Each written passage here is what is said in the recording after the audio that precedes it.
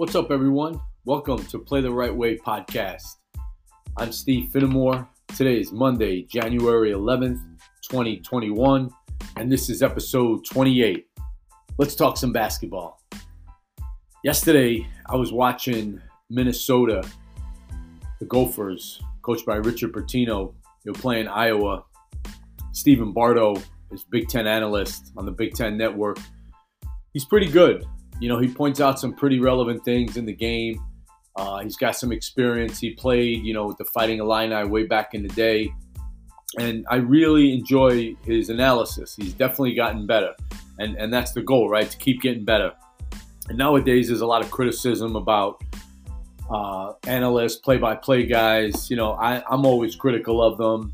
I just think, they're in an important position. And I guess what I'm learning, though, is if you don't like someone's style, to mute them. I muted someone yesterday. I thought he was really bad. And, I guess that's better than going on social media and complaining about guys. But sometimes you just got to call guys out. Anyway, back to Stephen Bardo. He made a comment or a quote last night.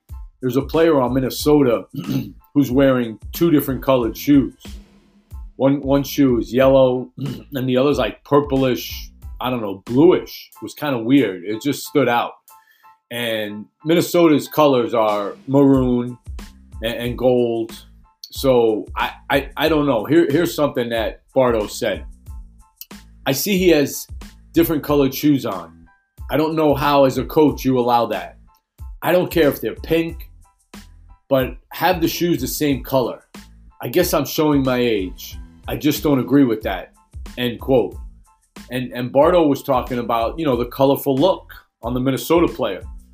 I put that on Twitter last night, and it got a lot of play. It got a lot of retweets, got a lot of responses, a lot of comments. Everyone has a different opinion on those kind of things, and I totally get it. I guess at every level it's different. Some coaches want their players, team shoes, same color. One coach said he gives his team a choice, black or white. And, I get it. Me personally, I have no problem with it at the high school level.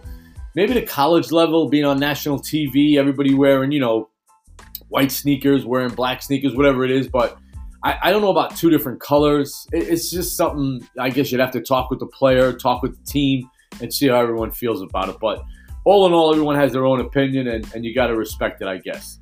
So that was my take on that from yesterday. Got this great quote from Arthur Ashe that I saw through my material this morning. And Arthur Ashe once said, "Start where you are, use what you have, and do what you can." And I just think that's incredible. Starting week 44 of this pandemic caused by the COVID-19, I hear and read so many stories about people struggling. We just got to keep going, man. Every day's a new day, and I know it's tough, but we got to keep on going. Sad news from the Washington Wizards. Thomas Bryant, their big man, tore his ACL. He'll be out for the whole entire season. He's been playing really well as of late. Feel really bad for that young man. Last night I was watching the Warriors and the Raptors. Steph Curry shot 2 for 16 from the field. 2 for 16. At one point, he had missed 14 straight shots. Overall, he was 1 for 10 from downtown. I don't think I've ever seen that. I haven't seen anything posted this morning about his history. But 1 for 10 from 3 from Steph is really, really crazy. The good thing is, though, as bad as he shot the ball, the Warriors won 106-105. And that was because of Draymond Green. Now, Draymond gets a lot of criticism from critics. He had 10 points, 9 rebounds, and 10 assists. There's one thing about Draymond, and I know people don't like him, and that's fine. Draymond plays hard, he defends, and he shares the ball, and he's an outstanding leader. If Draymond wanted to someday, he'd make a great coach. And I don't know if that's his ambition or if he's even thought about it. He'd be a great commentator on TV, analyzing basketball. The guy's really smart. He knows the game. I always love listening to his clips. Speaking of that, he's got a tremendous clip from one of his post-game interviews, and he talks about people who don't know anything about basketball. I highly recommend you go to maybe YouTube or Twitter and just search for Draymond Green on people who don't know basketball. Speaking of video clips and audio sound bites, I highly recommend you tune in and listen to Bobby Huggins, head coach of West Virginia. Someone asked him about a player who transferred, and Bobby Huggins went into about a minute and a half dialogue on outside influences. I know we've all dealt with them, whether it's your player's parent, whether it's your player's AAU coach, his trainer or her trainer. There's always that outside influence, that outside the bubble voice that creeps in and is a distraction and just disrupts everything.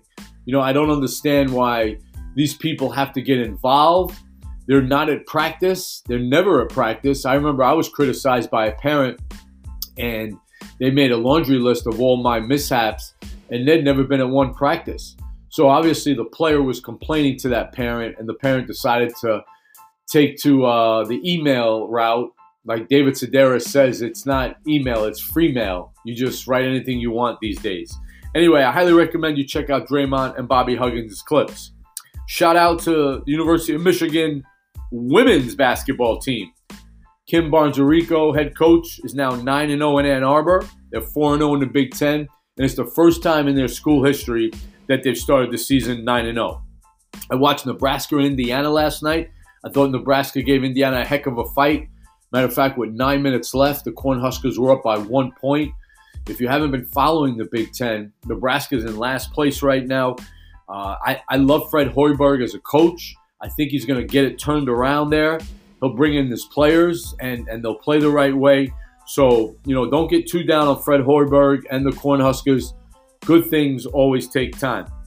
Last night, I was watching the Knicks and the Denver Nuggets, and Monty Morris, backup point guard for the Denver Nuggets from Flint, Michigan, went to Iowa State. Outstanding player. I've always loved his game. He was Mr. Basketball here in the state of Michigan, and I watched him at Iowa State. He had a tremendous assist-to-turnover ratio, and he's just a guy who plays the right way.